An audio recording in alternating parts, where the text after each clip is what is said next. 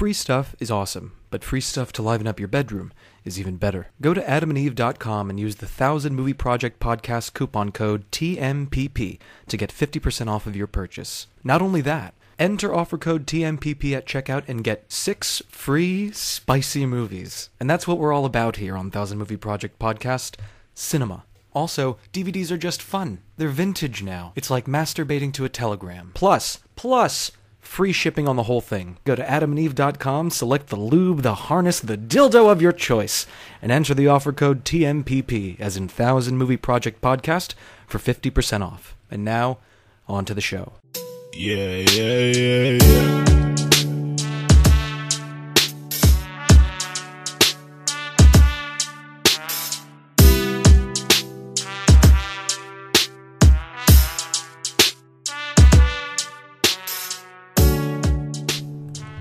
Hey guys, my name is Alex, and you're listening to the 1000 Movie Project Podcast.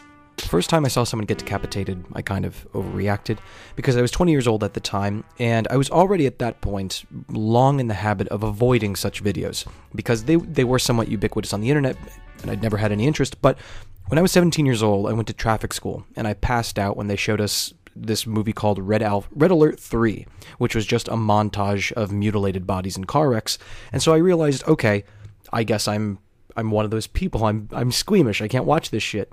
But staying away from footage of like ugly, visceral shit was already something. It was a tactic that I'd already kind of cultivated at that point, and I think it was because I grew up at a time when the internet was much more of a Wild West type of place. Today, for instance, if you want to watch porn in a discreet way, you just open an incognito tab on Chrome and you hop over to Pornhub or Xhamster or any of these other places that are pretty much vetted, where the ads aren't gonna like destroy your computer.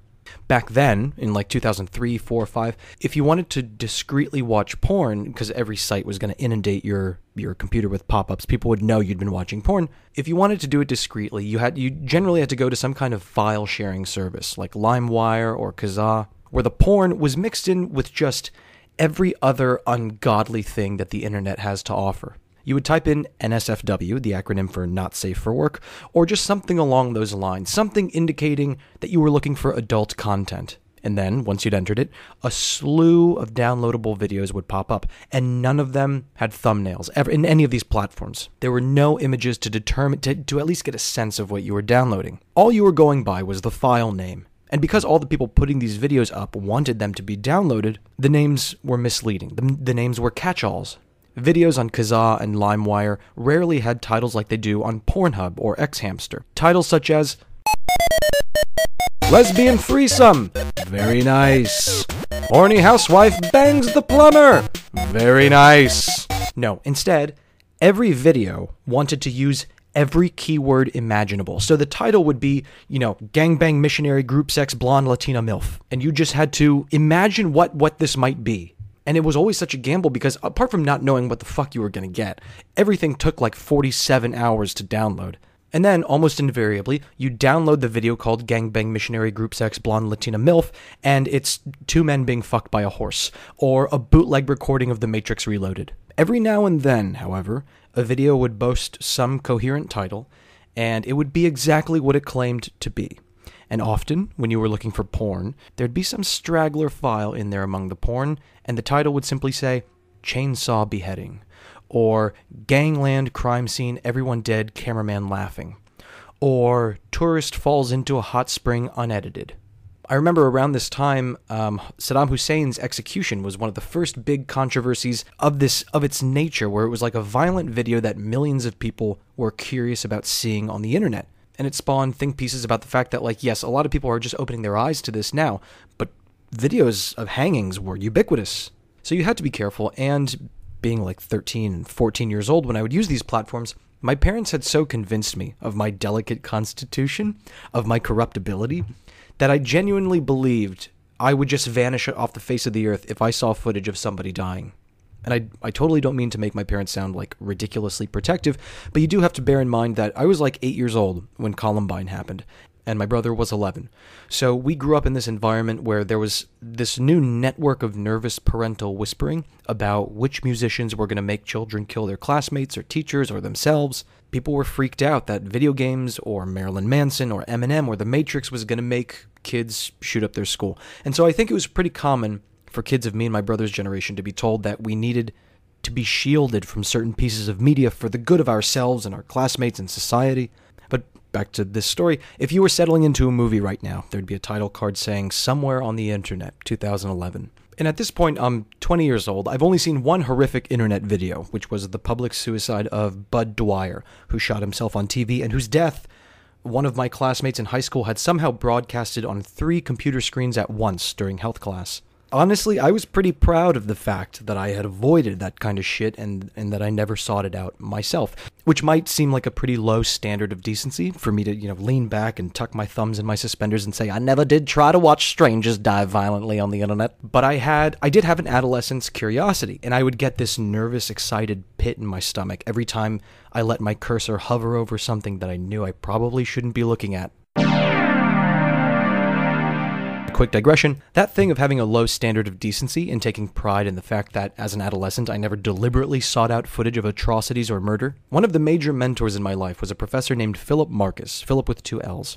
And I should do a whole episode about him sometime in the future, but for now, I'll mention that he hated his office. It was cluttered with shit that was left over from the previous professor who had inhabited it. The walls didn't go all the way up to the ceiling, so he could hear the conversation and the burping and the sneezing of his colleagues. And so instead of hosting office hours, he would have coffee hours. He would wheel his bag up to the 2nd floor of the campus bookstore, where there was a little Starbucks outlet. He would get a double espresso, and he would sit there nursing this one drink for 3 straight hours, twice a week. And any one of his students could come up and sit with him and talk about anything under the sun. Just the coolest guy. He offered to buy coffee for everyone who sat down. He loved his job. He loved his students, loved the topics that he taught. Anyway, there was some college scandal going on at one point, having to do with sexual misconduct at a frat house, something to do with the Greeks. And at some point during that whole scandal, I went to one of Professor Marcus's coffee hours on the 2nd floor of the bookstore, and on this particular day, when I got there were 2 people talking with him already. The first was a guy named Brian, and the other one was my friend Amanda. They were talking about this sex scandal with the frat house, and the conversation kind of blew up into a more aerial view of sexual violence on campuses in general, nuances of sexual misconduct, etc., etc. And here at the table we had Amanda and Professor Marcus, who were both pretty savvy on the topic, and we had Brian. There aren't many people in my life who I've disliked so much as I disliked Brian. He was a stocky Cuban guy, a Cuban like the rest of us, and he was in his early 30s, and he was getting his education alongside of a full-time job in sales somewhere, so he was accorded a certain degree of respect for that. But everything was a pose with him, and he tried to seem like both a character out of Scarface and a character out of Lovecraft. He would tell people to call him Satan, said he was going to legally change his name to Satan as soon as he graduated, because the name Satan, he would hasten to explain, doesn't actually have what he would call a negative definitionary meaning. The name Satan, he said, merely means, quote, bringer of the light, or something like that. He would say, when people hear the word Satan and automatically think of the devil, it only shows their ignorance. And I would say, it's not ignorant, Brian. Where else is anyone going to know that name from? There is nobody on this campus that if you said to them, hey, do you know Satan? They'd be like, which one? And then he'd go on a rant about how everybody's a sheep and they only digest the stories that are told to them and they never seek out to be educated by their own selves. And I would concede so that I could try to make my point. I would say, okay, Brian, fine. That's fine. Everyone's an idiot except you. Let's say you change your name to Satan and everyone does think that way. How do you think you're going to do in the job market when people look at your application and it says fucking Satan Rodriguez? And he scoffed at me when I asked this and he was like, obviously, I'm not going to keep my last name. And I was like, don't say obviously to me. There's no obviously about naming yourself after the canonical nemesis of Jesus. And he'd look at me pityingly and he would raise a wizened finger and he would say, that's where individuals are mistaken, Alex. The name Satan has nothing to do with the biblical character.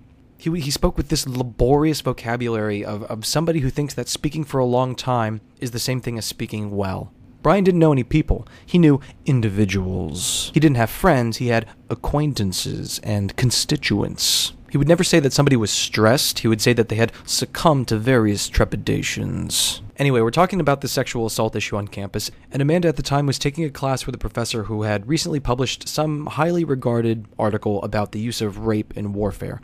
And so she at the time was pretty steeped in the material. She's talking about it. She's working herself up by rattling off statistics about sexual assault in this country versus that country, in this kind of workplace versus that kind of workplace. And meanwhile, Brian is sitting across from her, and he's squinting, and he's nodding, and he's stroking his repugnant pubic froth of a beard.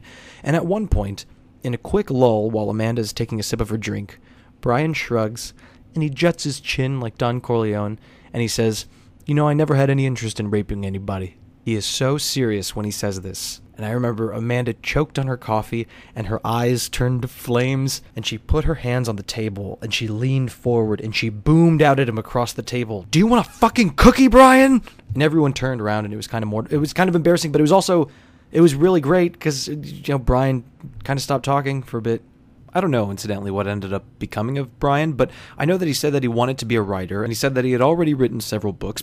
He said that he had written several books, but that he doesn't read books anymore because, quote, "they're all the same after a certain point." And he had no plan for this. Like, he had no plan about how he was going to get published. He just talked about his writing career as though he were going to get published. And he said if someday he ever got tired of writing, he would go into acting, into being in movies specifically. Well, he just saw himself as being famous. I would ask him, like, well, okay, what kind of movies do you want to be in? And he was like, I don't know, whatever comes my way. But I've given it some thought, and like at this point, I can pretty easily imagine him being in a movie. Something like, "Homeless man puts penis in what should have been a meal.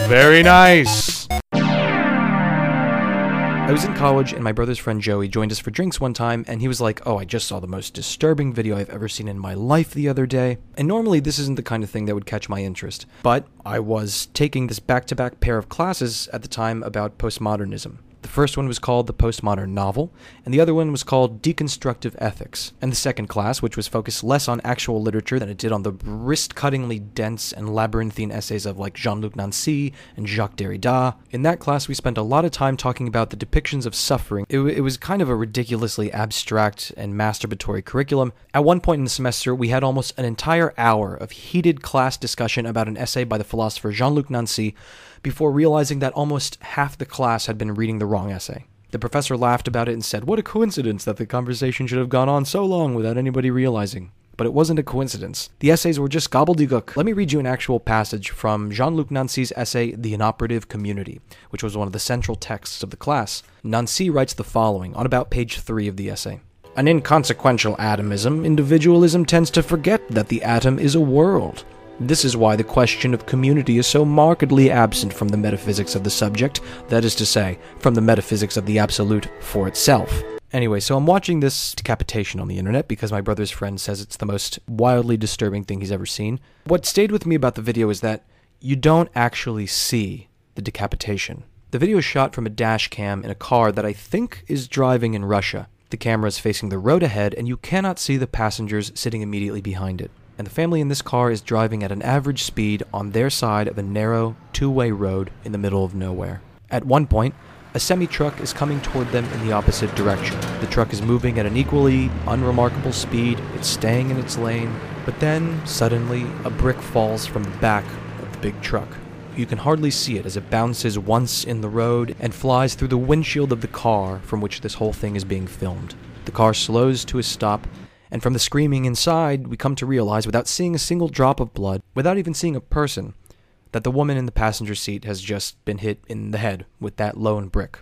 And her husband is beside her and her children in the back seat, and it is fucking horrible. It was so upsetting and resonant, but I also had this feeling like it was somehow it had somehow been my responsibility to look at it. You see, part of this class on deconstructive ethics was concerned with, like, let's say your neighbor is suffering somehow. Well, we all have our hardships. We don't always have the resources to step into our neighbor's life and fix their problems or even to lend them a hand. So one of the theories we examined was that it's fine for you not to go burning yourself out in order to solve all the problems of the world, but what you are morally obliged to do is to look at the suffering around you. The burden of bearing witness is how our professor would put it. I'm sure there are nuances to this position that I'm forgetting, and I was obviously taking the whole thing way too literally. Okay, you don't have to help your neighbor through his financial hardship, but every time someone gets decapitated on the internet, you gotta watch it. That being said, it did feel like a kind of tribute to the person's suffering that I did watch the video at the time. The following year, as a senior, we saw the bombings at the Boston Marathon in April. Over the next couple of weeks, I went over some of the more grisly photographs that were trickling onto the internet, and I noticed that one of the victims, who just about every newspaper had said was killed instantly, painlessly, She can be clearly seen in one particular photograph to be screaming with her ankle blown halfway off of her leg. And for some reason, it felt like there was something urgent and morally weighted about looking at and appreciating this person's suffering when everyone else was saying that it hadn't happened. And there was something interesting about the fact that this image was being contained and not really shown, whereas everybody saw the image of the man who lost both of his legs in the same bombing being wheeled through the chaos while a man in a cowboy hat runs alongside of his wheelchair and kind of holds his femoral artery shut. But the photos and the videos from the aftermath of the Boston bombing weren't the only things that were inundating my newsfeed on Facebook. These final months of college also saw a flood of images in my feed from the civil war in Syria. Footage that was deliberately grisly and unedited because people were angry with the lack of American news coverage and with Obama's lack of action. And so there, on my phone, in the middle of the day, was footage of like a soot-covered man ambling out of a bombed building, totally white with dust from head to toe, and then slowly turning red as all of his wounds begin to open. And then, of course, there were the ubiquitous images of the victims of chemical warfare. In the years since then, I haven't willingly looked at virtually anything, any footage or photos of tragic shit that's happened to people, car accidents or shootings or people jumping from buildings. Mostly I avoid that stuff because I just can't stomach it anymore. I get either physically nauseous and dizzy, or I get some kind of emotional hangover. In William T. Vollmann's book, Rising Up and Rising Down, he cites this quote from the diary of a woman living in Stalinist Russia. She says, "The nausea rises in my throat when I hear how calmly people can say it. He was shot, someone else was shot, shot, shot. The word is almost always in the air, it resonates through the air. People pronounce the words perfectly calmly as though they were saying he went to the theater. I think that the real meaning of the word doesn't reach our consciousness. All we hear is the sound. We don't have a mental image of those people actually dying under bullets." And that passage from that woman's diary, I think, perfectly encapsulates something about the urgency with which I sort of consumed all of this footage. But when I think about it now, years later, I wonder, if I were to really stop and contemplate the suffering of every misfortune, particularly even just gun violence, all of the gun violence that I hear about in a given day or week, if you're doing that, can you still find the time to sort of live and enjoy your own life? And I do still wonder sometimes about the extent to which I ought to mourn the misfortunes that I hear about on the news. By and large, though, as I said, I'm way more relaxed about it now, and also way less judgmental of the people who want nothing to do with any kind of news, be it morbid, uplifting, whatever, because obviously you can tell by the way I was describing that postmodernism class, this morbid curiosity of mine was obviously glossed with a certain degree of pretension, where I was taking pride in, the fact that my nerves were being hardened and I was seeing life for what it really is. I've got a friend who is fetishistically political and who tweets shit every day about how if you aren't politically involved, it's a sign of your moral vacuity or a poverty of compassion. He boasts a very floral kind of contempt. And he makes his points about how it's the responsibility of a good citizen to pay attention to what's happening in their world. And of course I agree with that to some extent, but do I think that an overworked, underpaid social worker is somehow a bad person because he comes home from working his caseload and chooses to watch a sitcom instead of CNN? I think it's excessive to even expect any kind of political savviness from the custodian who works 55 hours a week between two different jobs on opposite sides of town, or the adjunct professor who spends 20 hours a week in her car because she's got to shuttle across 5 different campuses in order to make ends meet, or the grad student who's also a parent, or the guy who owns a 24-hour laundromat, or the woman with a fucked up knee who nonetheless has to spend 10-hour shifts on her feet, which incidentally is the situation of every restaurant manager over the age of 50. Now, if you were to say, should these people be politically savvy and aware of all the shit that's going on in the world? Sure. Is it fucked up and immoral of them to keep their head down and just try to get through life, hopscotching from one bill to the next, eating as well as they can and trying to play with their kid and squeeze in a workout and make it to work on time and tend to their ailing parents? Obviously, no, it's not immoral. That, life gets in the way. I'm also wondering more and more about how heavy that burden of bearing witness should be. How much should you read? How much should you politic? How much should you listen and preach and fight alongside people before you can rightly say, all right, for the next 2 weeks, I'm just going to stay home and allow myself a bacchanal of sex and weed and cereal and cartoons? It's kind of touchy, though, and this whole thing is kind of morbid, but it brings us to the meat and potatoes of this episode, which comprise, once again, a truncated but still lengthy conversation with the book critic, YouTuber, Bostonian Stegosaurus, Steve Donahue. I was going through the New Yorker today, I was thinking about the internet tall grass when it comes to atrocities. The most sinister example I had of it recently was after the Las Vegas shootings. There was the leaked photos from inside his hotel room, the shooter's hotel room, and there were photos of the shooter dead and the gunshot and stuff. When you stumble across those kinds of things, footage of atrocities, photos, do you feel compelled to explore them just to get a more comprehensive sense of what happened? Absolutely. Do you seek them out, or just if you stumble upon them? Usually stumble upon them. It's usually not to seek them out unless there's going to be a narrative. So, for instance, with the Las Vegas shootings, there would be no narrative at all. We know exactly what happened, and it's very cut and dried. It's very straightforward. And only about 4 people in the world who think it was a false flag or anything like that. But there are other things. But plane crashes, for instance. A plane from one nation that crashes on the soil of another nation is inherently suspicious. So something like that, I would want to look at it. I would want to dig into it just to make sure that I'm ready. Not because I think that anything is untrue, but just because I want to see it right away. Because despite what people say about the internet never forgetting, stuff gets airbrushed off the internet all the time. It's possible. That is possible to happen, and I don't like that at all. I especially don't like that the awesome responsibility of that is in the hands of a private corporation. But nevertheless, it is. So in some of those cases, the only time you're going to get that is going to be right at the beginning. So I do that. Those are the ones that I seek out. The internet, YouTube, is home to, I'm just assuming that you don't know, it is home to just a blizzard of atrocities, just a blizzard of them. The things people, vaguely alt-right YouTubers who are their channels taken down for political reasons, they make all the noise and they make the headlines, and they are the smallest tip of the iceberg of the stuff you can find on YouTube, just the smallest. And BitChute as well, and other places like that. If you go looking for atrocities, you'll find things a lot worse than mass shootings. You'll find willful, satanic depravity, just a film with people chuckling the whole time. I try not to seek that stuff out either. Do you remember what was the first major news item where the internet seemed to provide you that kind of backdoor glimpse into something grittier than the news? Was it 9/11? Yeah, it was 9/11. It was, for me, it was mostly 9/11 to start with. Yeah, because there was, at the beginning, there was a whole bunch of stuff on 9/11 that was available on YouTube, and then YouTube just purged its rolls. So a lot of the videos that you could have seen aren't there anymore.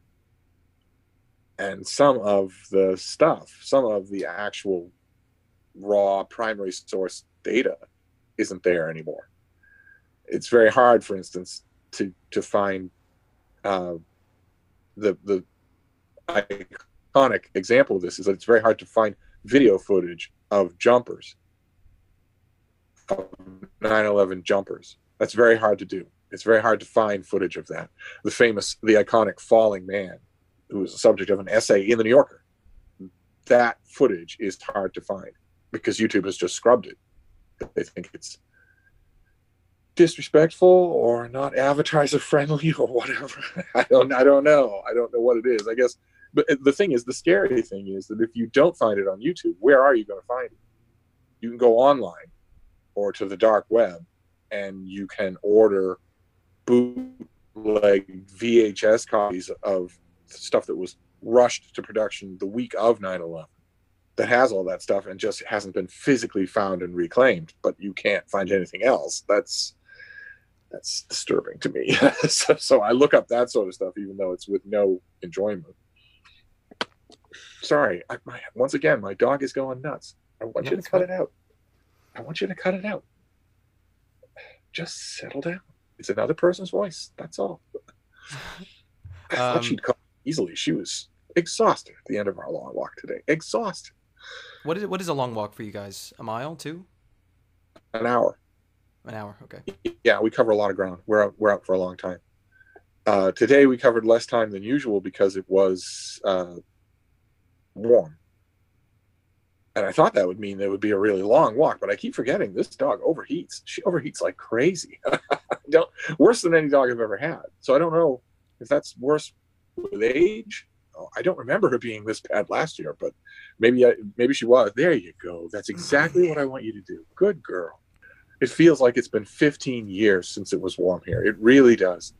I was watching a documentary on YouTube earlier today about the different planets in Earth's solar system and what their weather is like.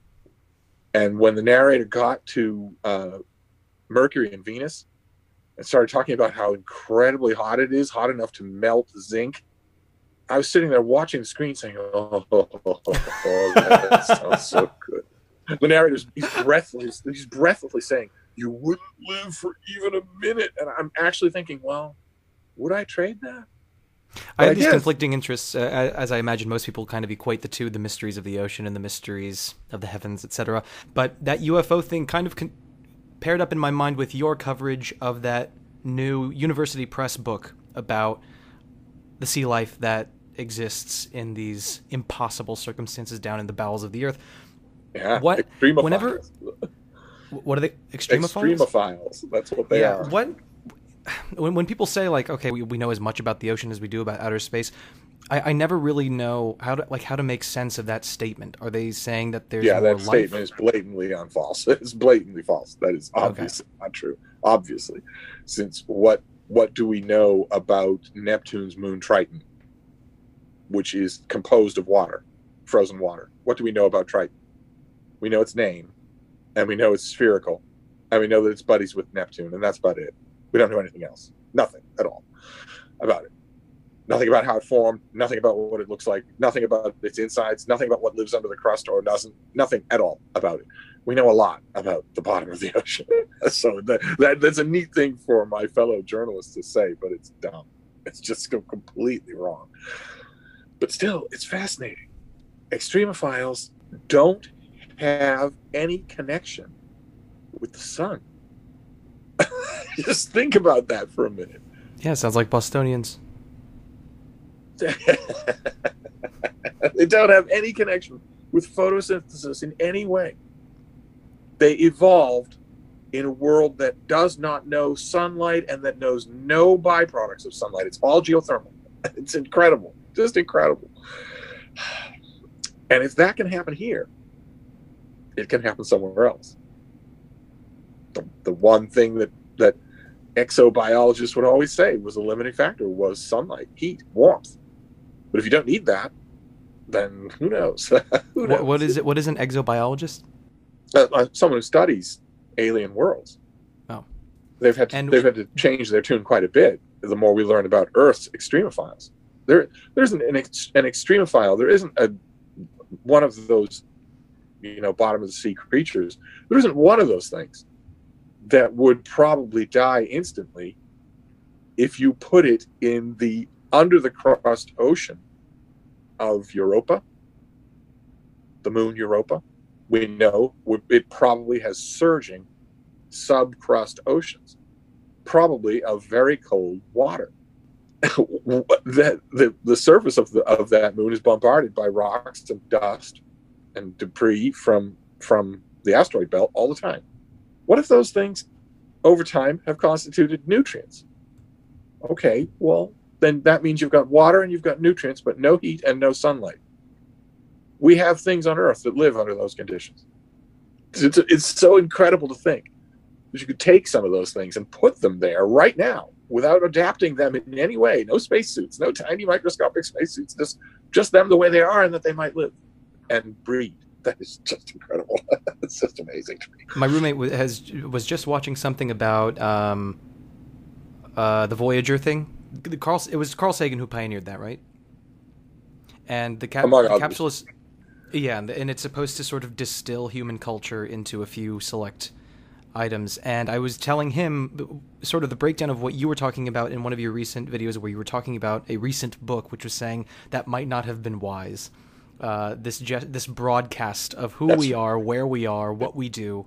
I've read a few books that say that might be a bad idea. I'd never heard that sentiment. Not because we would get hostile aliens to visit. This has nothing to do with this weird footage that has come to light, but because the preferred method of choice for maybe space competent, technologically superior civilizations would be the release of drones, basically, that would do their planet sterilizing for them. It wouldn't be that they would come here and have a plank that goes down and then they come down and say, we've had enough of you. It would be that. That's very expensive. But making a drone that makes other drones, It's a wonder that hasn't happened already, unless the universe is devoid of life. If the universe is devoid of life, that would explain why that hasn't happened already. Would explain it quite nicely. We already know, even from our own paltry technology, that from an unimaginable distance away, Earth looks like a paradise. There's no missing it. None at all. There's no missing that Earth looks like a paradise world from an enormous distance outside the solar system. We already know it looks like that. And we've only had the ability to see that for 30 years. Imagine that there's a space-viewing civilization that has 10 times better telescopic ability than we do, and that's been around for 50,000 years, 100,000 years, a million years, been around for 17,000 years. Imagine if there's even one of those that's been around that long. They wouldn't have known for a long time that Earth has surging oceans of blue water, that it's temperate, that it's geothermal but not destructively so, not life-endingly so. Who knows if they might even have the means to tell that life has been here. So where are they? If all this is true, where are they? Especially if they've had so long to be around. Let's say they have. Then what technological problem can't be solved in 30,000 years? Where are there at least broadcasts pinpointed directly to Earth? There aren't none. They aren't.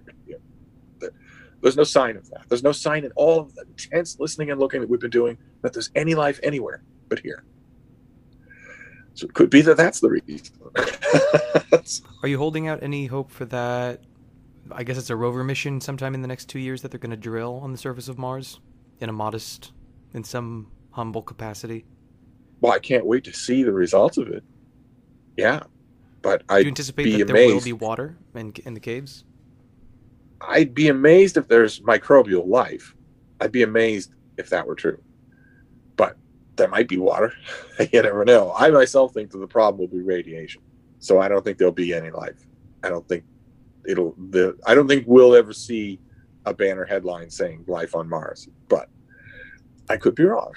I think that sweeping clouds of deadly cell-killing radiation is the reason why we haven't been contacted by alien civilizations, why we haven't been detected any sign that they exist. I think that's the reason. I think it's just a fluke. It's just random luck. Most of the time, solar systems with planets are doing just fine and doing just fine and doing just fine for 2 billion, 3.1 billion years, and then a nearby star, their Alpha Centauri, supernovas, and a wave of intense radiation, of lethal levels of radiation, sweeps through the whole solar system, and the wave itself is so broad that it takes 10 years to pass. Nothing lives through that. Nothing at all lives through that. And it effectively sterilizes a solar system, even if that solar system had been teeming with life. That happens a lot. Stars explode and die a lot. And that radiation goes all over the place. And it hasn't happened on Earth. From random chance. It's just random chance that Alpha Centauri didn't blow up 100,000 years ago. I mean, it's not random chance because we know it's star cycle, but you know what I mean. Some star nearby. Earth has never experienced that. And so life has developed here. And we're having a talk on Zoom.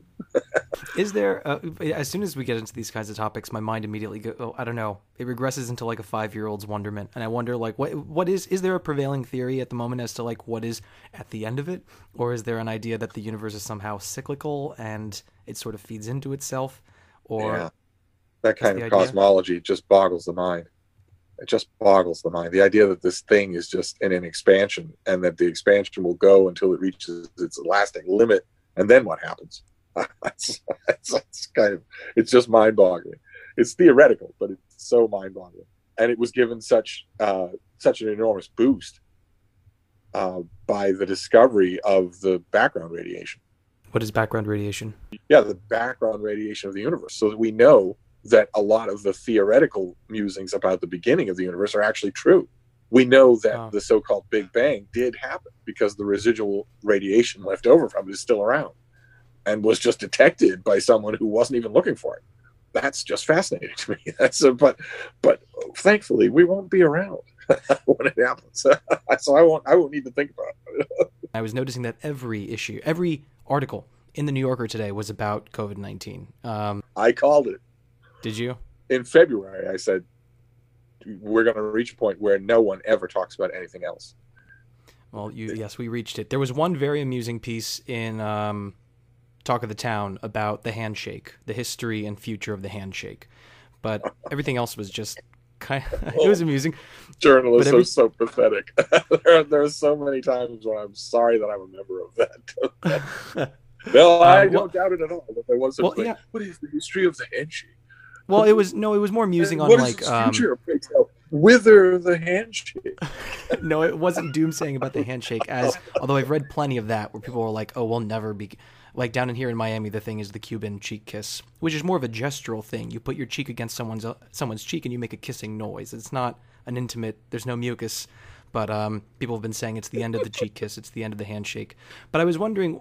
I think even the fiction had grains of a pandemic vibe, but do you consider that like a commercial effort on the end of the New Yorker, or do you consider that like just good journalism that they're staying of the moment and saturating or themselves something in between?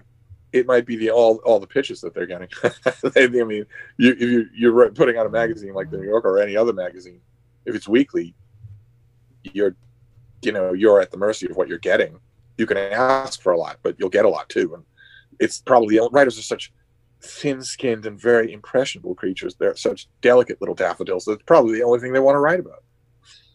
Yes, I know you're trapped indoors. I know you've lost your job in the business that you and your grandfather worked hard to build. But let me tell you at 3,000 words about what I think of all this. Yeah, and my divorce and stuff. It reminds me of that line. There's a line in the movie Pearl Harbor. I don't know that many people remember the Ben Affleck movie. The Michael Bay, yeah. Yeah, Michael Bay. I forget who we can blame for the script, but it's hilarious. There's one line that was actually mocked in the New Yorker, but I saw it in the movie theater. I saw that movie in the movie theater, and I howled with laughter the minute I heard it. And then I realized, the next week when the New Yorker's reviewer reviewed it, that he had noticed the same thing. I forget the name of the actress who plays the female lead. Liv Tyler? Yeah, that's right. Liv Tyler is talking with I forget the name of the guy who plays the male lead. It's not Ben Affleck. Josh Hartnett. They're having a conversation, and she's saying, "Well, I was thinking about our future, but then all this happened." It's like, yeah. The Japanese bombing of Pearl Harbor, I think, is what you mean. And that's what this is going to be. To see is just endless think pieces about this, about every aspect of it, unless the think pieces take a right turn at Albuquerque, unless it turns out that everybody was wrong about this, in which case the landscape of these think pieces could change drastically. What if it turns out that this whole thing, all of 2020 so far, was an overreaction on the part of the world, caused by social media, aided by social media? What if that turns out to be true? It's just, this is what it feels like to live in tectonically unstable times. And this is, aside from 9/11, probably the first time you've ever experienced that, right? Right, but from that vantage where you're saying how we're going to, in the future, look back on this as like a moment, I was thinking about, because today in the New York Times book review, there was not the Kissinger biography you just received, but there was a review of another Kissinger biography, and I know you were writing about it at the time as it was happening, and when you look back, do you think of it as like just an unmitigated travesty, or do you think like that taught the country lessons that it's valuable to have in our past? Or it didn't. It didn't teach the country anything. No, it didn't teach the country anything. No, the ultimate gamble that Kissinger did at the time was to say in his own head, of course won't say it out loud now because there's still a place called The Hague and he's still alive. So he won't ever say it out loud. But the thing that he thought in his head at the time, and he wasn't alone, but he was mainly responsible. The thing he thought was, people aren't really going to object if we're bombing somebody else, especially somebody they think is subhuman. Oh, well, I wasn't thinking so much about Kissinger himself, but about, because I know the scope of your writing was kind of more the general Watergate situation, right? Oh, yeah. Well, That general I went after Kissinger quite a bit individually, but yeah. Well, okay. Watergate, yes, right. But do you see that as like an instructive episode, and it's good that we have that in our history because we can look back and we can say, yes, they stooped to these levels. Tape on a door. Because the way it was always presented to me in the history classes I had in high school and college was kind of like there was a before and after. There was a before and after, absolutely, but it wasn't that. Obviously, how much you say tape on a door? I don't know how many of your listeners will know what you're talking about, but that was a signature little moment in Watergate of how pathetic and squalid it could be. Was tape to keep a door from closing and locking, and someone noticing tape on a door. But you can't say that America or America's rulers or America's people or America's watch of the press learned anything from that, because tape on a door is absolutely nothing better or different than a Sharpie on a map. In fact, it is a little different because a Sharpie on a map is flatly delusional. Wait, what are you referring to? I'm referring to the President of the United States mistakenly claiming that a hurricane was going to hit a state that it absolutely was not going to hit. And instead of clarifying his position, drawing on a map like a child would do. That is flatly delusional that someone, an adult, would do that at all, much less do it and think that no one would notice, or that it could be passed off as legitimate, or that people would forget. At least tape on a door. I mean, yes, it was squalid and pathetic, but it was during a crime.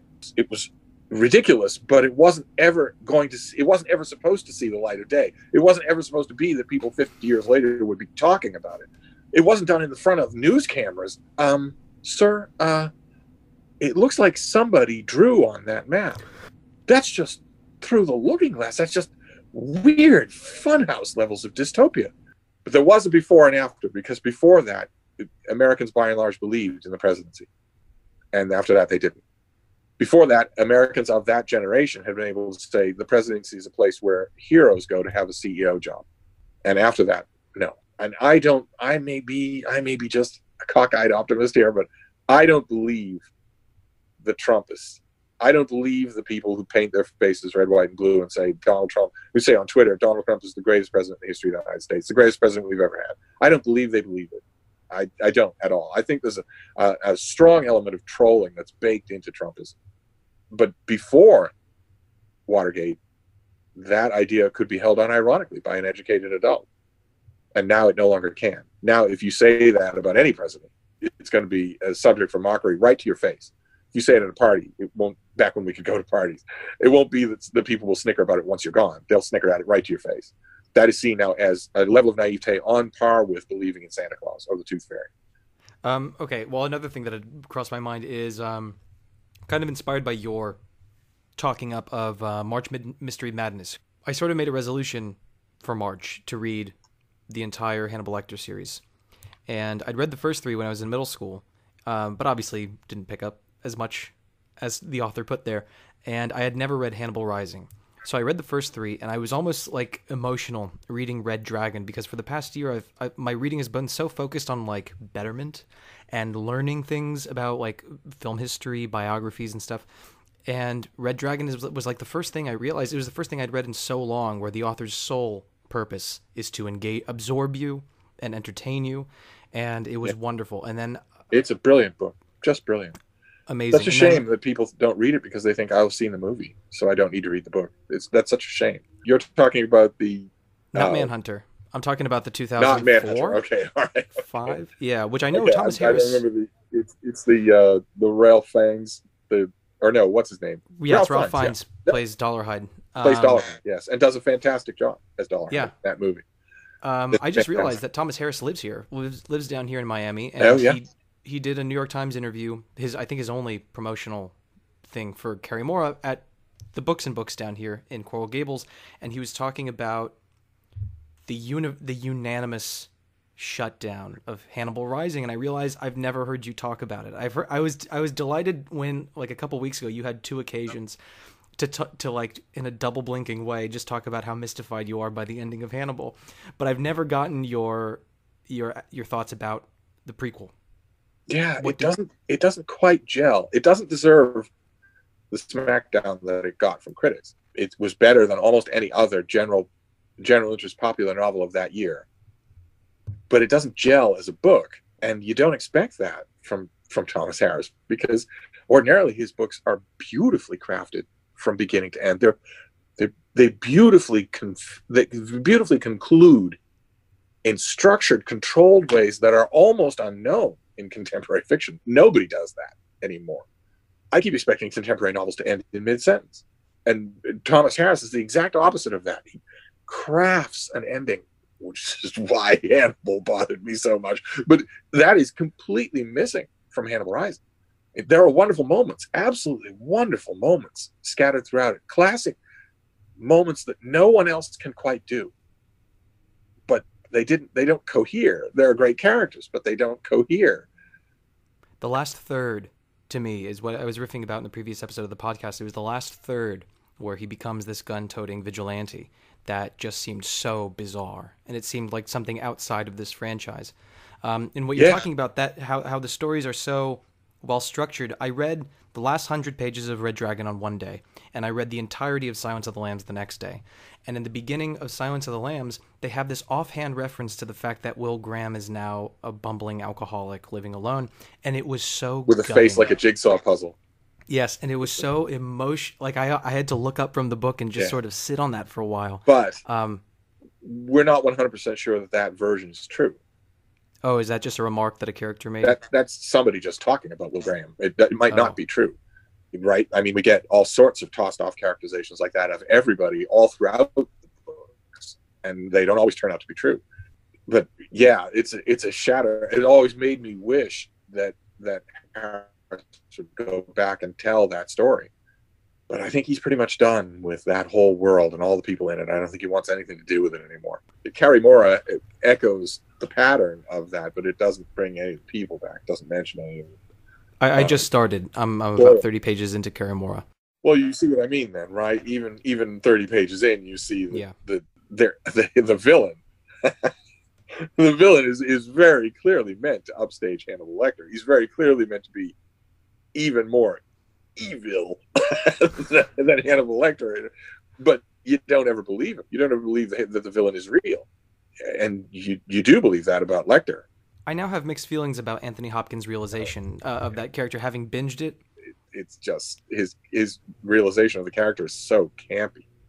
Oh, okay, wait. There are two things from that Harris interview that mystified me. One was him saying that he really was disappointed by Manhunter, and then the other thing was he says to this reporter, the reporter says, "What are your days like?" And he says, "Well, I sit down and I start writing at around noon, and then I go for several hours." But is he suggesting that, like, he's been doing this for the past decade? Or does he mean, like, just for the book? Yeah, or did this book take all that time? He's a rare kind of writer, the kind of writer who, in my opinion, just from looking over the outside, I don't know him at all, I've never talked to him, but I get the impression that he's the rare kind of writer who can figure out that a book is not workable in the form that he imagines it on page 300 and junk the thing. I get the impression he's that kind of writer. So he probably writes a huge amount of stuff that will never see the light of day and that he might not even keep. Certainly that was true with the novel Hannibal, which had its birth, original genesis, an enormous amount of page count as something completely different. Not a Hannibal Lecter story at all. It was meant to be. I think it might originally have been meant to be a true crime book about an Italian serial killer, Il Mostro, the guy that's in the book, the guy that's talked about in the book. I think the book originally its genesis, I think, was originally a true crime book about that, and that he got a lot of the way in, and then realized or either he realized it, or maybe an agent or a publicist or somebody said, the commercial value here is in continuing the story of Hannibal Lecter and Clarice Starling. I was reading an obituary of Dino De Laurentiis, and apparently Dino De Laurentiis was so desperate for him to finish the novel so he could adapt it into a film that he sent his personal pasta chef down to Miami to live with Harris to prepare meals, thinking that if Harris were fed, he would write faster. Yes. That sounds like Dino De Laurentiis. It sounds like something he would think. But you had mentioned how he would work he wrote all the time. I just got a galley of a book that comes out on May 22nd. It is the first of Philip Roth's friends to write a memoir about their friendship. It says it's 192 pages. It's probably 35,000 words. It's barely anything. But he does explore that of Roth being a writer who, even after he had retired, just wrote habitually, and he would just write these just obsessive. Oh yeah, that happens. I know you hate his work, but I have to imagine he's the kind of figure who would interest you, especially when it comes to Bailey's 1,000-page. Something I have learned whenever I do ask a publicist for a galley, I realize I've inflated the importance of this book in my head, and I've told myself, oh, they'll never give it to me. Surely they're keeping this one under lock and key. That's very rare. Yeah, and they're like, oh, you want a hard copy too? Yeah, their job is to get rid of books. The lock and key is very rare. It's for very rare exceptions. And that's when the publicist doesn't want word to leak out. But most of them do. Well, I remember you saying you kind of had to twist some nipples to get a copy of that anonymous book about the Trump administration, right? Yeah, and that was such a waste of effort. I shouldn't have bothered. I thought it would be something special. I had no idea there'd be a cottage industry of such things. It doesn't make a difference. It doesn't dent anything because of the American press. Because they keep giving this guy every break in the world, while he's calling them names in public, on live TV. They're still giving him every break in the world. So those books would matter if people pounced on them, but they don't. Do you think you'll get an advance copy of something as hot as like the next Song of Ice and Fire book? I love how your dreams just don't die, do they? There isn't going to be a next book in that series. Not from Mark. He's not going to write another book.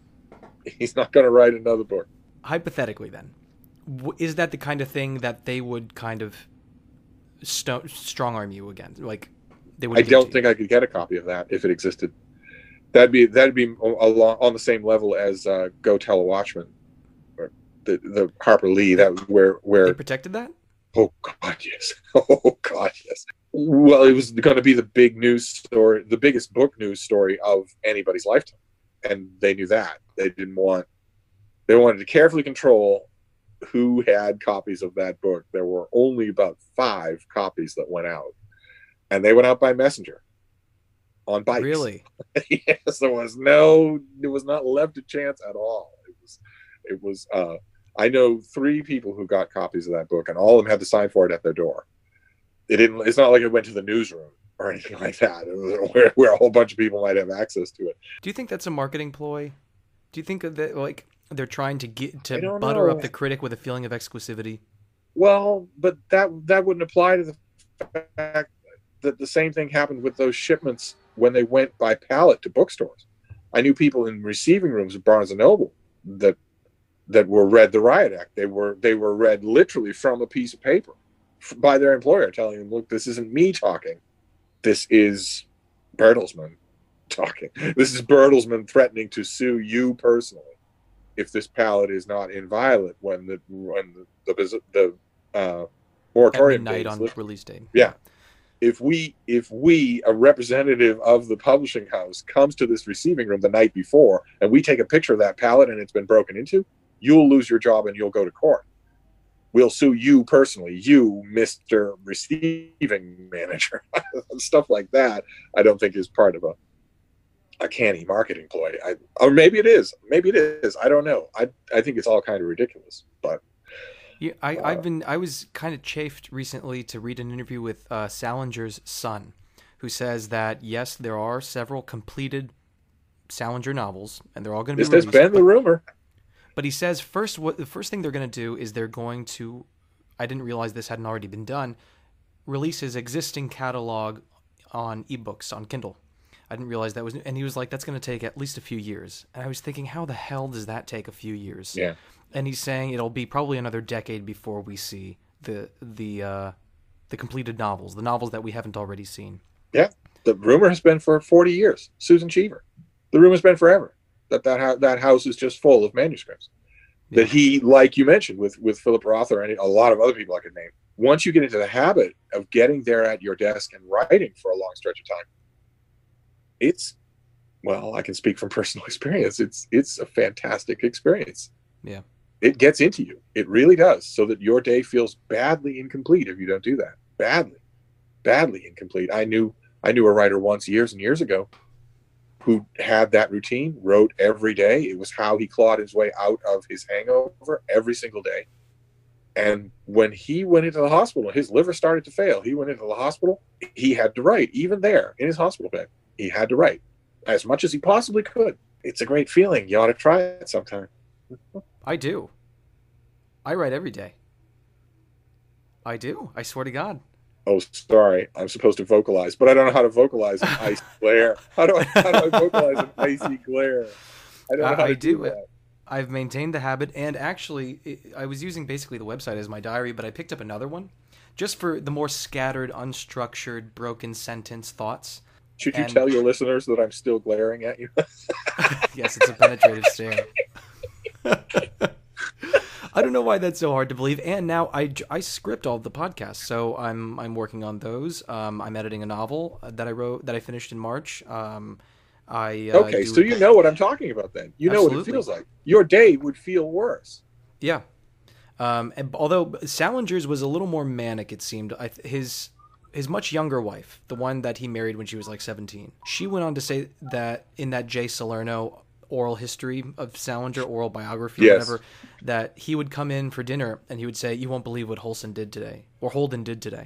That he spoke of them in the present tense as if they were ambling about the compound, doing things. Yeah, well, that I don't have a whole lot of sympathy for people who write the made-up stories, but I've done it myself many times, and that you get that does into become something. I mean, I can't stand it when writers. I mean, like every other reader, I can't stand it when a writer says, "Well, my characters tell me what they're going to do." Yeah, I can't stand that. I always hate it. I always love it when the one in a blue moon writer says something completely different. The Nabokov thing. Right, or an interviewer gave that softball question to Muriel Spark, and she said, "My dear, my characters don't cross the street unless I tell them to." I'm always refreshed by that, but most writers like to say, you know, my characters take on a life of their own, and I think it's a very canny reason why they do that. It shifts responsibility, right? If it was really bad, you can just say, well, it was their fault, not mine. But even so, when I have written a long work of fiction, sometimes a tamer equivalent of that does actually happen, where you have written a character for a long time, and that character is about to encounter a new thing in the plot, a complication in the plot, an obstacle, and you suddenly think, well, okay, I had planned for this to happen, but the character that I have written wouldn't do that. The character that I've actually written so far, not the one I plotted, but the one that I've written so far, would not do that. In fact, I think if I step back, that character would do this instead. It's a weaker version of that, but it's still, I've had that happen many times. Yeah. Same. And I also like, I call it the noisy neighbor thing, where you create what you expect to be a peripheral character. You put him in the next room while you focus on your intended protagonist, but he's making so much noise, this guy next door, that you end up shifting focus, and that person consumes the story. Or you try hard not to have that happen.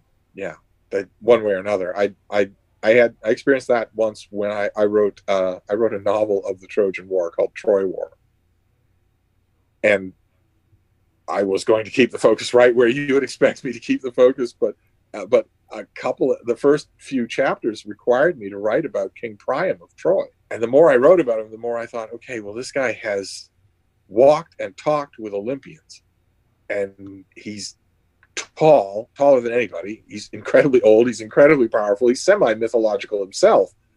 And he's going by, Priam isn't even a real name. That's not his name. This whole being, he started to be someone I really, really liked writing. I really, really enjoyed writing him. So to the point where I had to control that, or I would have taken over the book. It would become Priam's Song or something like that. I don't even know. And that became very active at the end of Troy War, because once I was just moving things forward just the way they go in the story in Homer and in Quintus of Smyrna, and I was getting towards the end, and I was suddenly realizing every time I sat down to write, I was thinking, well, you know what's coming here, right? I mean, it's not Achilles that kills Priam. It's Achilles' son. It's a little boy who kills Priam. How are you going to be able to do that? How are you going to be able to write that? And I actually toyed with the idea of having that not be true, just having that be apocryphal, having Neoptolemus come upon him when he's already dead or something like that. Well, when you talk about that, that makes me think that this is a writing project that would have required a lot of research. And in the evenings, my winding down reading has been the second volume of Anthony Burgess's memoir. It must be so harrowing to think I'm finally setting down on a tablet my life. And I know I would be paralyzed with indecision about how to approach it, whatever. And then you get the vibe with Burgess that at one point he just said, fuck it, let me sit down and start writing it. And it seemed, you can tell that he's just every day showing up at his typewriter and just telling it like it happened. He's not beating himself up about, do I do flashbacks? Do I do whatever? And I'm wondering, are you still flirting with the idea of either doing a Taft book or the memoir? A Taft book, yes, absolutely, and also a memoir, absolutely. The apocryphal rumors were that Burgess's motivation for that was that he thought he was dying. Oh, really? Well, it was published, the second volume, not long before he died, right? Like 3 years? Right. But the idea for the way that he would do it, the way that you described, where it was just be, here are all my stories, this is not vetted through a lawyer, this is just me. Yeah. That kind of thing, that kind of reaction that a lot of people who write think, well, if I'm going to access that for any book, it's going to be for a memoir where I don't care at all. And I think we'd have a lot of great books if writers did that and just stipulated that it had to be published posthumously. You'd be on caring. So that would be fantastic.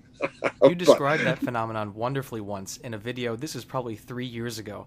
You were talking about George R. R. Martin's glacial approach to writing, and you said, but maybe what will happen to Martin is what's happened to so many other writers, where one day you're stepping out of the shower and you slip and you see your life flash before your eyes, and then you catch yourself on the sink ledge just before you die, and it awakens something. It kicks out the brick of your Jenga stack, and suddenly everything topples forth, and you write like you're not going to be here tomorrow. People have those moments. He won't. I was wrong to call his writing style glacial because glaciers move. It's not possible to have a writing style if you don't write. So he can have an assistant polish up his working notes into lore. That comes out as a book with a vaguely quasi-medieval banner on it with a quasi-medieval lion on it, and it sells like crazy. Okay, well, you can keep your mortgages up and you can keep your grandchildren's trust funds well funded doing that. But that's all. How are his digressive books, these other... The lore books. Yeah. Are good. They're good. They're not him. He's not writing them. He doesn't write even the integumentary tissue. It's an assistant. This assistant that was notoriously mentioned in the New Yorker article about him. That is his alter ego and is the reason why we're not going to ever get another book in this series.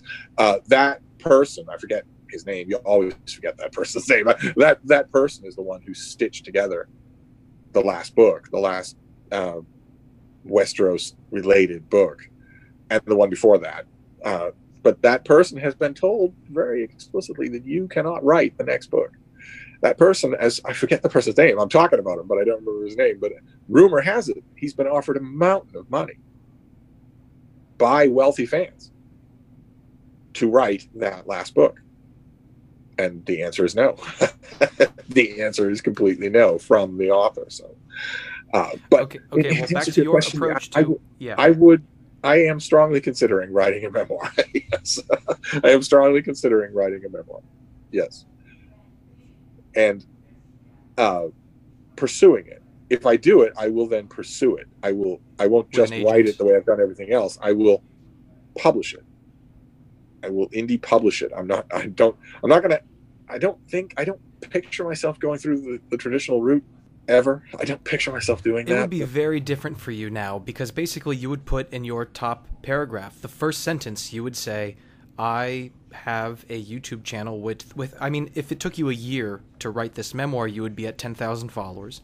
You would say, I have X number. Yes, you will. I won't even have 8,000 by next year. Yeah, you will. Much less 10. Good Lord.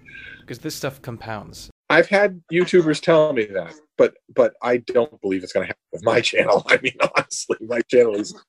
Have you seen some of those videos where a YouTuber gathers around that ticker that shows them they're about to hit 1 million. Yes. And you see that in the course of any given hour, of any given day, once you're at 900,000 followers, you are dropping and picking up 2,000 followers every hour. Yeah. Every 30 minutes.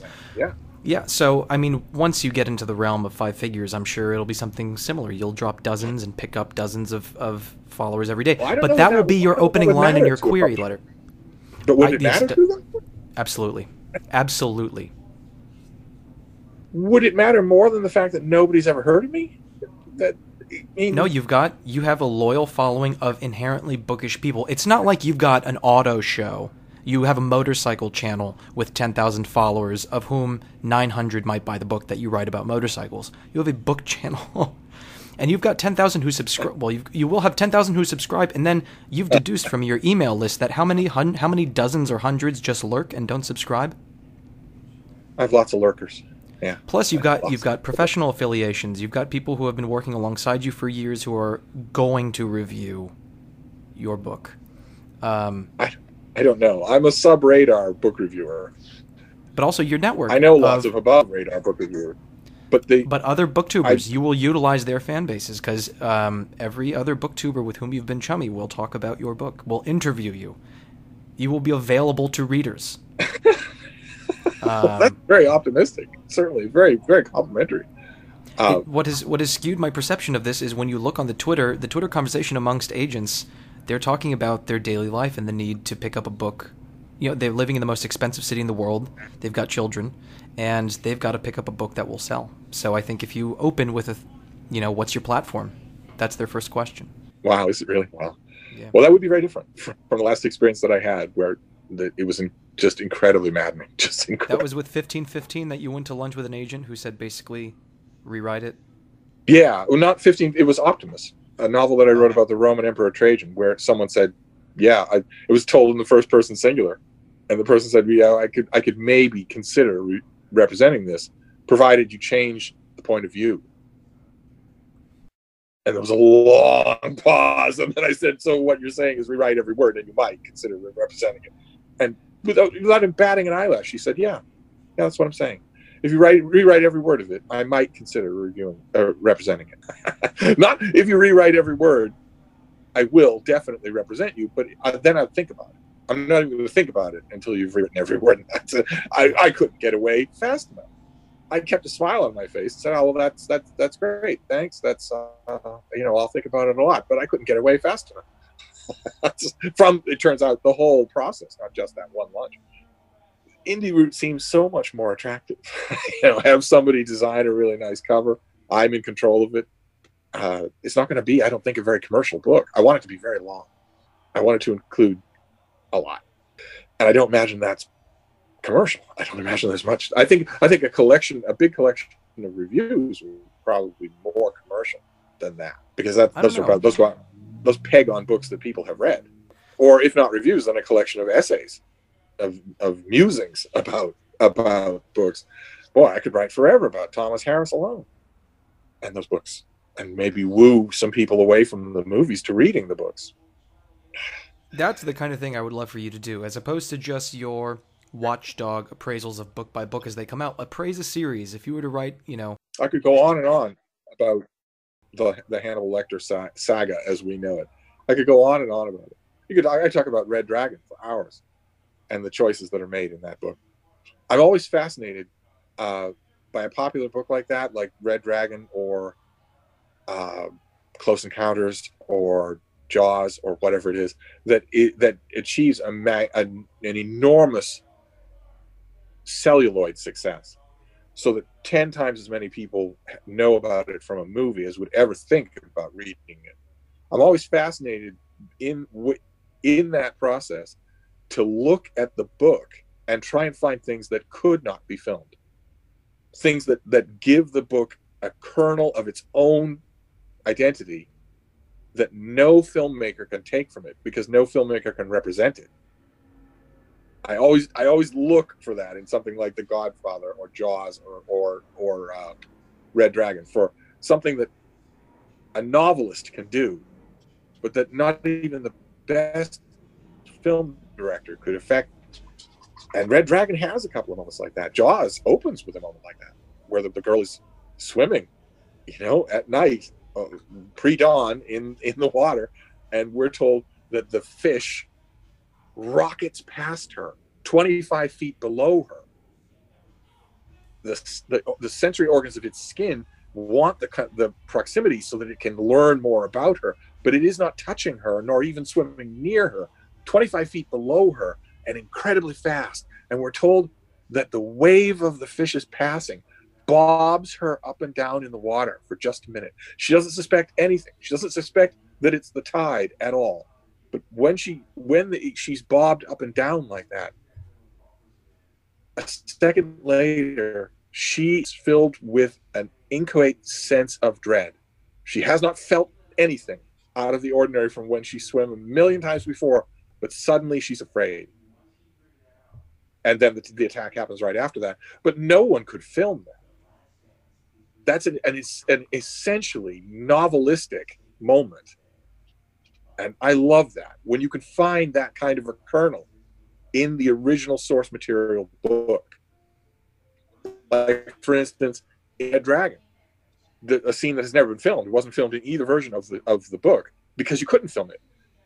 That great scene where Will Graham is interviewing the cranky old man who may have seen Dollarhide's van on the service road while he's out with his garden and fussing with his neighbor. And in that scene, we get incredible details about the flush on his skin and the old man's sweat and the dust patina over the things in his house that show that maybe he naps a lot more than he's willing to admit, that he's growing old and doesn't want to admit it. The only way that Will Graham gets anything useful out of him in that scene is to anger him, to get him past anger and defensiveness so that he can give an actual good detail. And you couldn't film that. There's no way, I don't think you could. I don't think there's a way that you could film that. Do you think that might have been some of Thomas Harris's aspirations with the end of the Hannibal novel? That prolonged, drugged, semi-catatonic therapy session he's having with Clarice, where she's dipping back into her memory about her father. Is he trying to be anti-cinematic? That's a charitable explanation. We'll go with that. Sure, we like Thomas Harris. We'll go with that. The alternative explanation is horrifying. There are two main alternative explanations that I can think of, and they're both horrifying. What? One is that it was a very early example of an absolutely noxious artistic choice, if you want to call it that, in the 21st century, which is subverting expectations. Oh. One is that it's done. Future film historians are going to look back on the whole phenomenon of subverting expectations and just wince.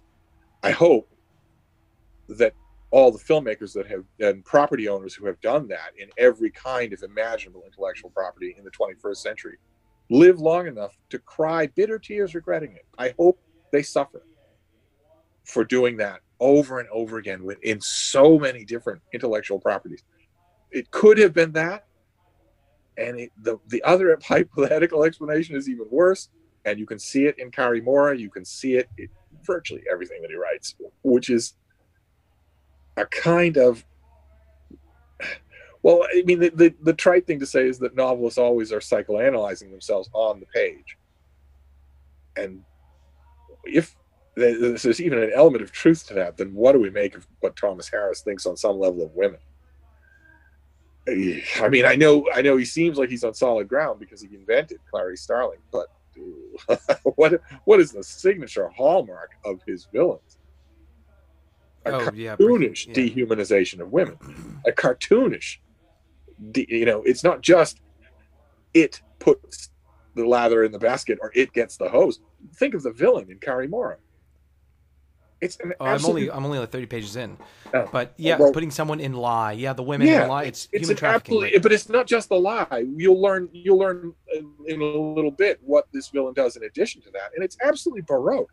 It gets you to the point, like in American Psycho, where you're not saying, "Boy, oh boy, is that inventive on the author's part to come up with that." Instead, you're thinking, "What kind of a mind comes up with that?" It's not a pleasant feeling anymore.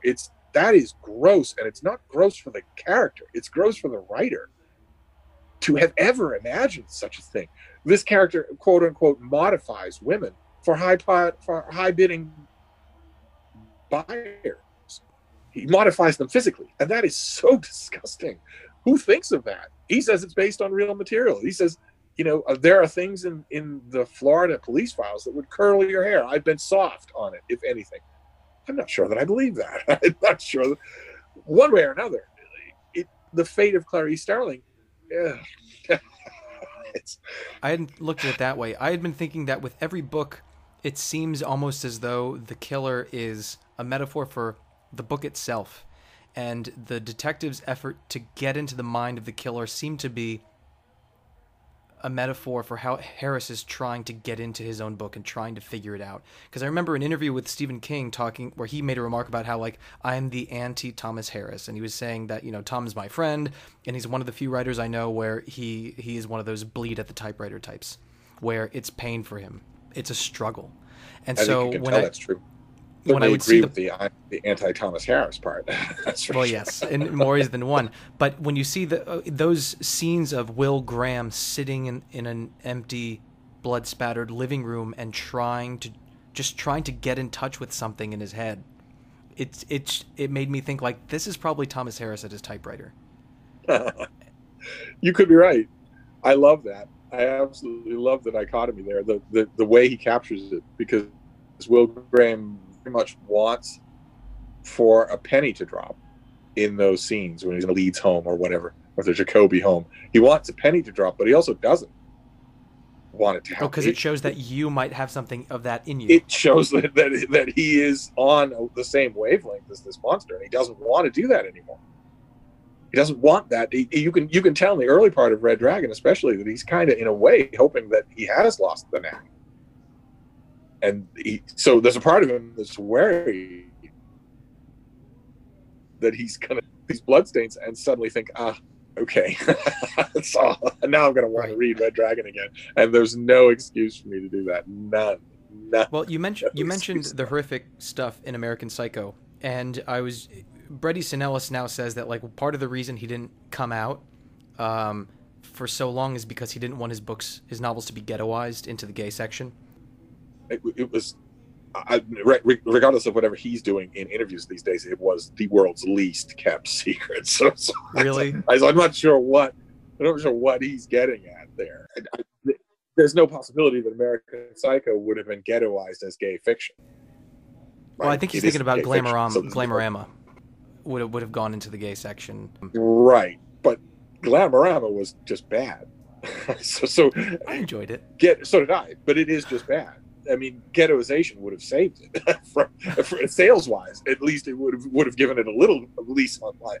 And for him to look at the current publishing situation in America and want to avoid ghettoization just boggles my mind. Look at the gigantic piles of absolutely god-awful wet wash that get parade from one end of Fifth Avenue to another with ticker tape parades just because they're gay. If you criticize my book, well, then we know what you are. That has never been the case in American society ever, that a critic would be pilloried for having an opinion. Now, he's got to be looking at the American publishing world for fiction and saying, okay, well, that clomping sound I heard and that telltale odor means the return of a gigantic herd of sacred cows. I could be one of them. Why don't I write a novel about a vaguely pederastic experience that I had when I was 15? Why don't I do that? And then instead of burying it under fairly good prose and maybe swapping a gender here and there, instead of doing that, what I'll do is go on Ellen DeGeneres and say this is a photographic reprint of my own experience. I called it a novel, but we know how that goes. It'd be a New York Times bestseller. Yeah, it'd be made into a movie starring the next young thing. Fans would embrace it. They would adopt the character names of the characters in the story. There have been weddings. There have been gay weddings. 20-somethings wedding themselves. And for the purpose of their wedding, they insist that the preacher and everyone in the audience refer to them by the names of the two gay characters in Call Me By Your Name. He has to be looking at that phenomenon. It's incredibly sickly. That's probably why he doesn't want anything to do with it. But it would certainly be a nice retirement nest egg. That's for sure. There have been moments where I've been tempted to do that myself. It's so easy. The pickings are so easy. If Garth Greenwell and Edward Louis can be praised as saints on a community as knowing as BookTube, purely for identity politics reason, then identity politics is the way to go if you want to make sure that you have a house. Then it's the way to go. Believe me, there's a part of me that is cynical enough to have wanted to game that system. And I'm not going to do it, but there's a part of me that wants to. You could game it from either end. Or no pun intended. You could game it from either end. You could either write the kind of sacred cow book that cannot be assailed, or you could write the kind of sacred cow book that has nothing to do with you and get 1 million yards of free press for cultural appropriation. That's equally easy to do. Either one of those approaches would work for me. I could write a story about a rough and tumble South Boston boy who falls in love with a closeted gay furniture connoisseur from the Back Bay, and they've got clashing worlds, but there's a carnal intensity, and neither one can speak its name or whatnot. And then I can go on, on the talk shows and say, well, you better not criticize it. There are enough people left alive. You better not. Or I could do something that I've been very tempted to do in the last 4 years just to see what would happen. And that is to write a 400-page, incredibly wrenching first-person novel told from the point of view of an 1850s female slave in Virginia. Just to see the free press that I would get. Just an endless river of free press. An endless river of it. And I could make things even worse. Oh, my God, I could make things even worse. I know a couple of young women from Boston University, young black women, who would be happy to claim to be the author so that we could have a big reveal. Maybe even orchestrate an involuntary reveal. I know lots of young people who are bored out of their mind. All they do is vape all day. I could find another one of them in addition to the young woman who has come forward in my book, because that would get it sold.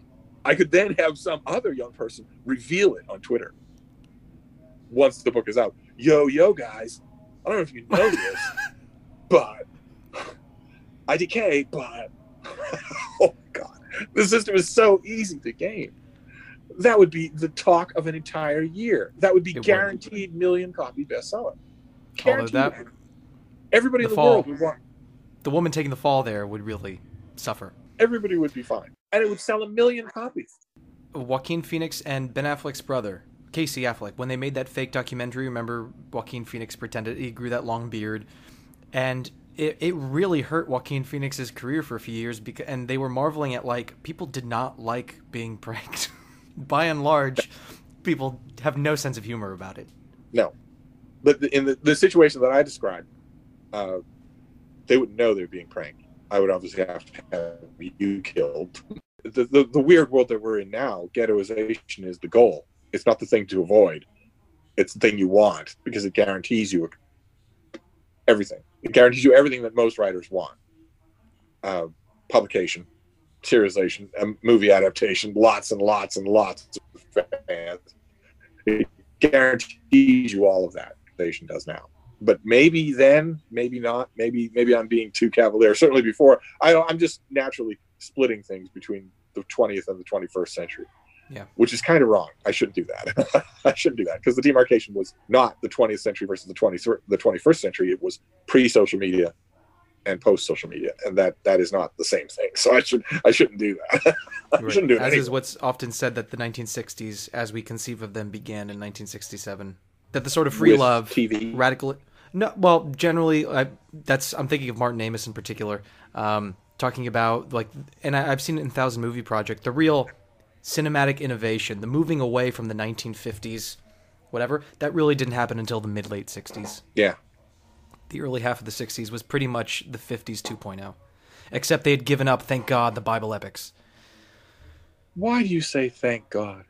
Because it was so... I'm quoting now. I'm partially quoting from Superman 2. Terrence Stamp as General Zod. Why do you say this when you know that I will kill you for it?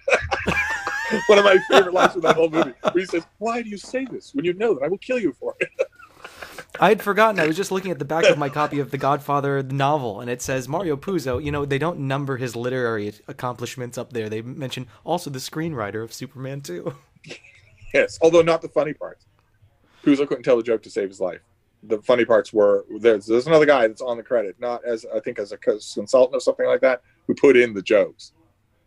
So he put in that great line, "Why do you say this when you know that I will kill you for it?" He put in the great line where E.G. Marshall, what he was doing in that movie, I have no idea, where he's the president of the United States and he kneels to save the country and just sort of says to himself, "Oh God." And Terrence Stamp says, "Not God, Zod." And my favorite one of all, where Gene Hackman's Lex Luthor just deadpans, "I never thought this thing would go the distance." When all the Kryptonians are fighting each other, he says, "I thought this thing would go the distance." That wasn't Puzo. Puzo couldn't do comedy. Probably not. As you, yeah. Have you seen those terrible videos of Brando on the set with the cue cards? Someone crouching and walking in front of him. Absolutely horrifying. I don't understand that at all. I know that a million miles of prose have been written on it, but I don't understand that at all. I'm not you. I have any knowledge. I don't have the knowledge that you're amassing in this 1,000 movie project of the movie world.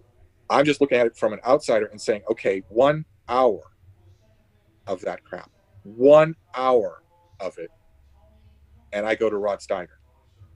So 1 hour of that crap, and I tell you, okay, well, Marlon, this isn't going to work. I know you're going to sue me. I have lawyers too, but I want you off the set. This isn't going to work. Sorry. Everybody take the rest of the day off.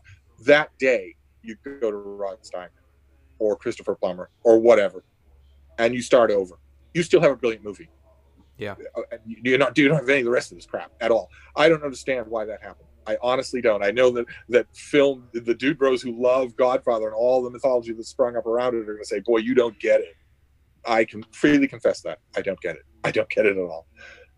Go immediately to the next person on your list. The director's job at that point is to say, this isn't working. So you need to go and I need to go to my next choice. And the ultimate justification that people always say about Godfather is that, well, the result was a great movie. I think it would have been great anyway with the same actor, with a competent actor in that role.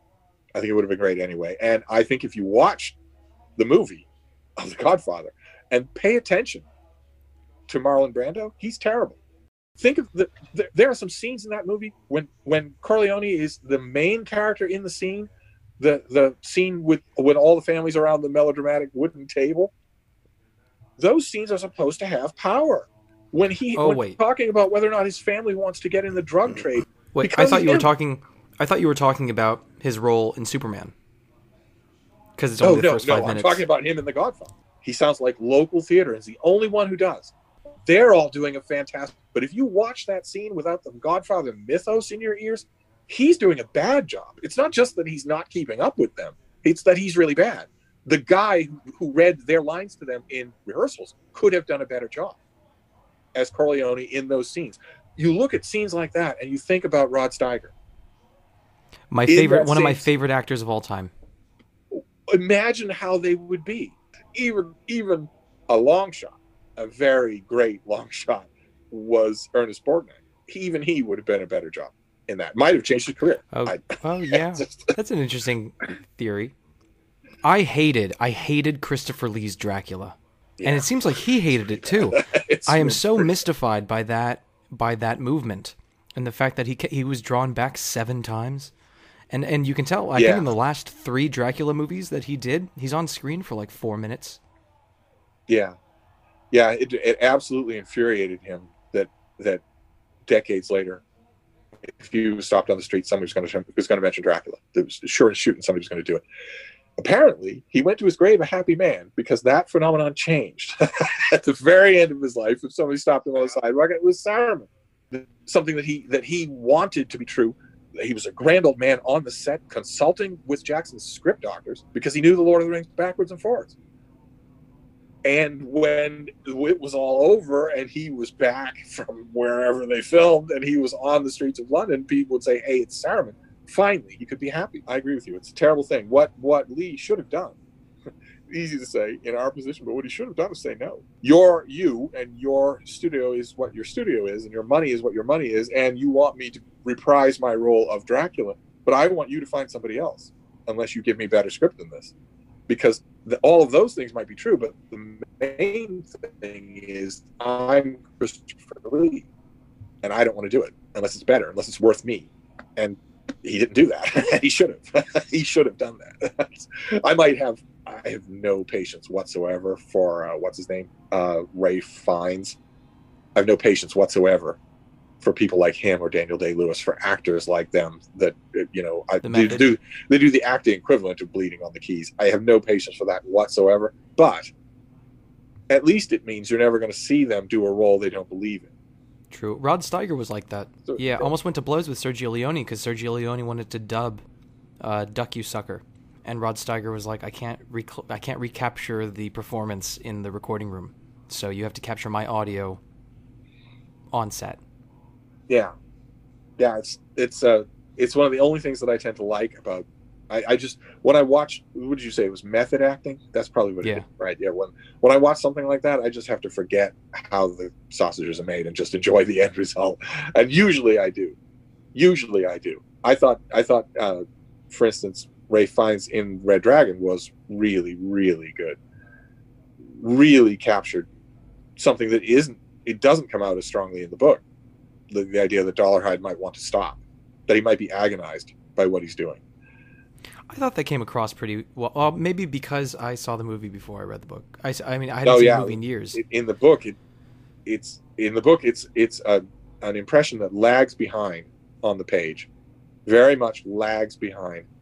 In the movie, by the time Dollarhide eats the Blake painting and clubs the woman unconscious, in the movie, time he does that, already been long established, long hypothesized that he might be trying to stop. In the book, that's the first time that we really, in the book, the thing that he's trying to do is not necessarily stop killing people, but that he's trying to love someone other than his mother. But not that he's trying to stop being a monster, that he's trying to stop killing people. At least that's my impression as a reader and a viewer, that comes across much more immediately and viscerally in the movie than it does in the book. At least I'm guessing that you hated Daniel Day-Lewis as Lincoln. Yeah, okay. Yeah, I did. Not because I most of his decisions I loved. Being a real person, being a non-statuesque person, that sort of thing. It's just the weird mannerisms. I guess I didn't hate his performance, but it was the weird mannerisms that he had all throughout, that he just decided to give himself all throughout the movie. A weird accent, first of all, but also lots of weird ways of talking that I mean, we don't know. Did he not have the high-pitched voice? No, we're told that he had a sandpapery, raspy voice, but not necessarily high-pitched and querulous.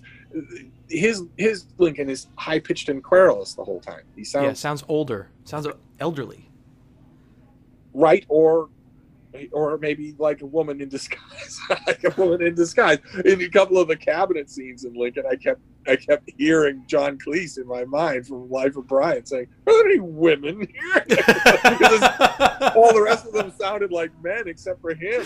He didn't. I keep hearing that line.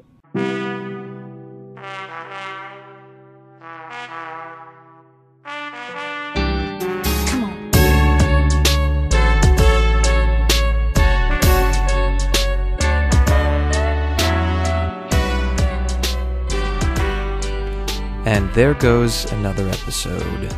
I don't know if you can hear the squeaking of my chair. I just ordered a new one off of Office Depot, and it was like, partly that's to do with another conversation that I recorded with Steve that you'll hear in, I guess, a week or so, maybe 2 weeks.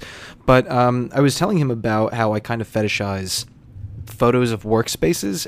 Fortunately, throughout the 20th century, there's a robust supply of photography of like writers' working areas, their desks, their chairs, their bookshelves. And I've been thinking about it a lot lately because due to the pandemic, I've been staying home, and I've been sitting at my desk for hours and hours every day, recording the podcast, editing them, writing, oftentimes just reading, because if my roommate is out on the couch, and this chair that I'm sitting on is super squeaky and extremely uncomfortable. So I finally shelled out, I think, $250 for a desk chair that should be coming in a few days. And my idea is that, like, okay, once I get this desk chair, I'm going to sit for even better, more productive marathon sessions at my desk.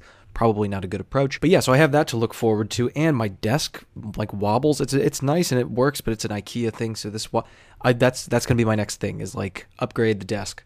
I'm super grateful that Steve is willing to participate in these conversations, and I only regret that it takes me so long to edit them, because this one, what you're listening to was, I think this final recording is like 90 minutes, but our actual conversation was like 3.5 hours, and we recorded it on May 3rd. So it took me over 2 weeks to edit it, intermittently, along with writing a monologue and working on other episodes that are like the episode that came before this and the episode that's coming after this. But one of the things that's exciting, and I think if you're listening to this on SoundCloud, you can see it firsthand, is that Steve kind of attracted like a huge chunk of his audience over here. And so I'm very grateful for that. If you're one of the people who only watches Steve on YouTube and you're not familiar with my podcast, thank you for coming all the way over here and listening to the very bitter end. But as a result of that, so I'm looking at the numbers, and there are like 10 times as many listeners to the conversations with Steve than there are to my normal episodes. And so I feel kind of bad about, putting an entire episode's worth of content in front of the conversation with Steve, so I tried to truncate it, but then there was a part of me that's like, oh wait, you've got all these people coming to the show, maybe I should, try to put my best foot forward in the very beginning, and they could always just skip it, I guess. But so apart from the rigors of just trying to truncate that very long conversation into a more bite-sized package that still retains all the interesting bits, there's a kind of new bit of anxiety here where it's like, how do I truncate the conversation so that it's interesting to my base audience, which is unfamiliar with Steve and maybe isn't willing to just sort of surrender themselves to a 3-hour conversation, while at the same time making my introduction interesting to the people who are only here to listen to Steve because they've been listening to him for years and years and thousands of videos. I probably made it into more of a headache than it needed to be. But another thing I wanted to mention here in the conclusion is that one of the most devout and supportive followers of Thousand Movie Project since the very beginning has been my friend Elisa. And it turns out that one of Elisa's professors is sort of a distant acquaintance of mine, like 2 degrees removed. His name is Lucas Blanco. He's a terrific artist, and for the time being, he is making bookmarks and selling them, and they're very artful. They're good material. He takes good care of them, and they are for sale on his website, lucasblanco.com, and he is donating all of the proceeds from those bookmarks to getting personal protective equipment for healthcare workers during the time of the pandemic. I think all he's hanging on to is like the price of postage.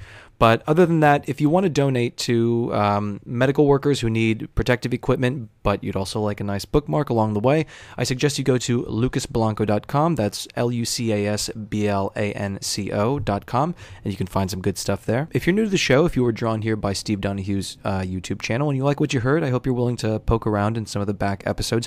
Avoid the first 30, which are the ones that 30-odd episodes, which I recorded when I really had no idea what I was doing. I would say it's safe to go back 10 or 15 or 20 episodes. Anyways, thanks for listening. I'll catch you next time.